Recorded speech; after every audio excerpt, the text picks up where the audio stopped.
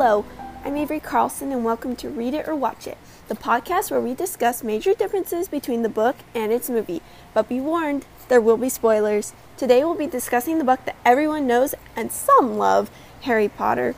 In the first movie, Hagrid shows up to see Harry on July 31st. This is a well-known fact. He shows up with, the broken cake that he sat on when they're in that weird island thing. Anyways, this happens in the book too, but in the book, Harry goes back to the Dursleys for a month after seeing Hagrid. However, in the movie, Hagrid takes Harry the next day to Diagon Alley and then straight to the train station. That would mean that Harry would be going to Hogwarts a month early since the train in the book leaves September 1st and the same in the movie. The next thing that is different is Peeves the Poltergeist is not even seen in the movies. This is when he's causing mayhem for Dolores Umbridge in the 5th book, and also in defending Hogwarts in the 7th.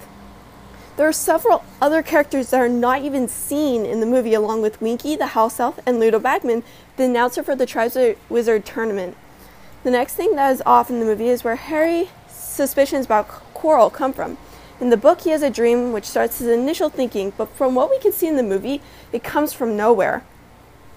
The next big difference is the challenges in the first movie when they go to try and get the Mirror of Erised and get the Sorcerer's Stone, basically. In the book, there are 7 different challenges. However, in the film, there are only 5. The 2 that were left out was battling the second troll, the first being the one Ron knocked out with Wingardium Leviosa, and Snape's potion challenges. This was a significant number because 7 is magical in the wizarding world, and there was 7 challenges. However, in the book, they omitted 2 of them, making them be only 5 challenges. Now, each of the teachers that are mentioned in the book actually had a specific challenge that they made to protect the Sorcerer's Stone, ending with Dumbledore's, which is where the stone is hidden. Next, Harry never gets his Hogsmeade permission slip signed. Now, Hogsmeade is the village that people go to in their 3rd year to go get candy and hang out, drink butterbeer. However, Harry's not able to go because he does not get his signed because he angers the Dursleys. Now, because of this, he's not able to go to Hogsmeade, and thus begins the Marauders map that the Weasleys give him so that he is able to sneak off to Hogsmeade.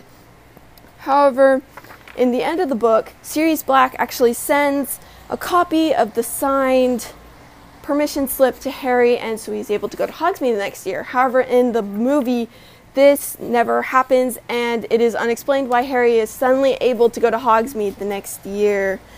Also, in the second book, the entire Death Day birthday party thing is totally left out of the movie, so why Harry, Ron, and Hermione were in that corridor where Mrs. Norris is petrified is completely unknown, and they're just wandering away from the Halloween feast.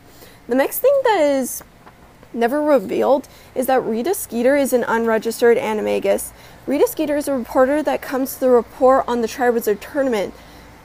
In the book, it describes her as being able to find the inside scoop, even though she's not even there, but she is able to actually turn into a beetle, and that's why she's able to sneak around and get all the things that people wouldn't have been able to get if she wasn't like that. In the end, Hermione actually ends up trapping her in a jar.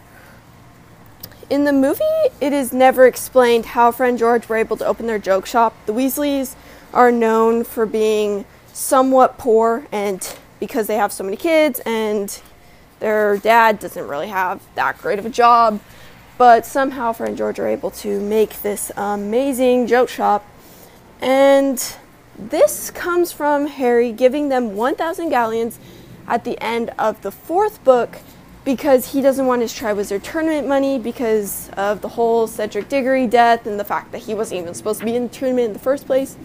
The Weasleys take this and they are using it to open their joke shop. However, in the movie, this is never explained, and somehow they just have this joke shop. Another thing that is left out of the movies is the backstory of Neville's parents and why he has to go and live with his grandmother. In the book, they actually meet Neville's parents in the St. Mungo's Hospital for Magical Maladies and Injuries. However, this is totally skipped over in the movies. The only mention of them is a picture in 12 Grimmauld Place. While there are many more differences between the book and the movie, the last one I'll cover is Sirius' will.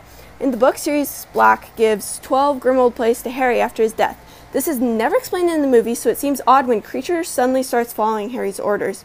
So, was the book better than the movie? While the book follows relatively close to the movies, there are some parts that are left out that can make the watcher confused. Several scenes and explanations are left out between the transition, but there are 7 long books, so things need to be left out to make it fit. Anyways, see you next time on Read It or Watch It.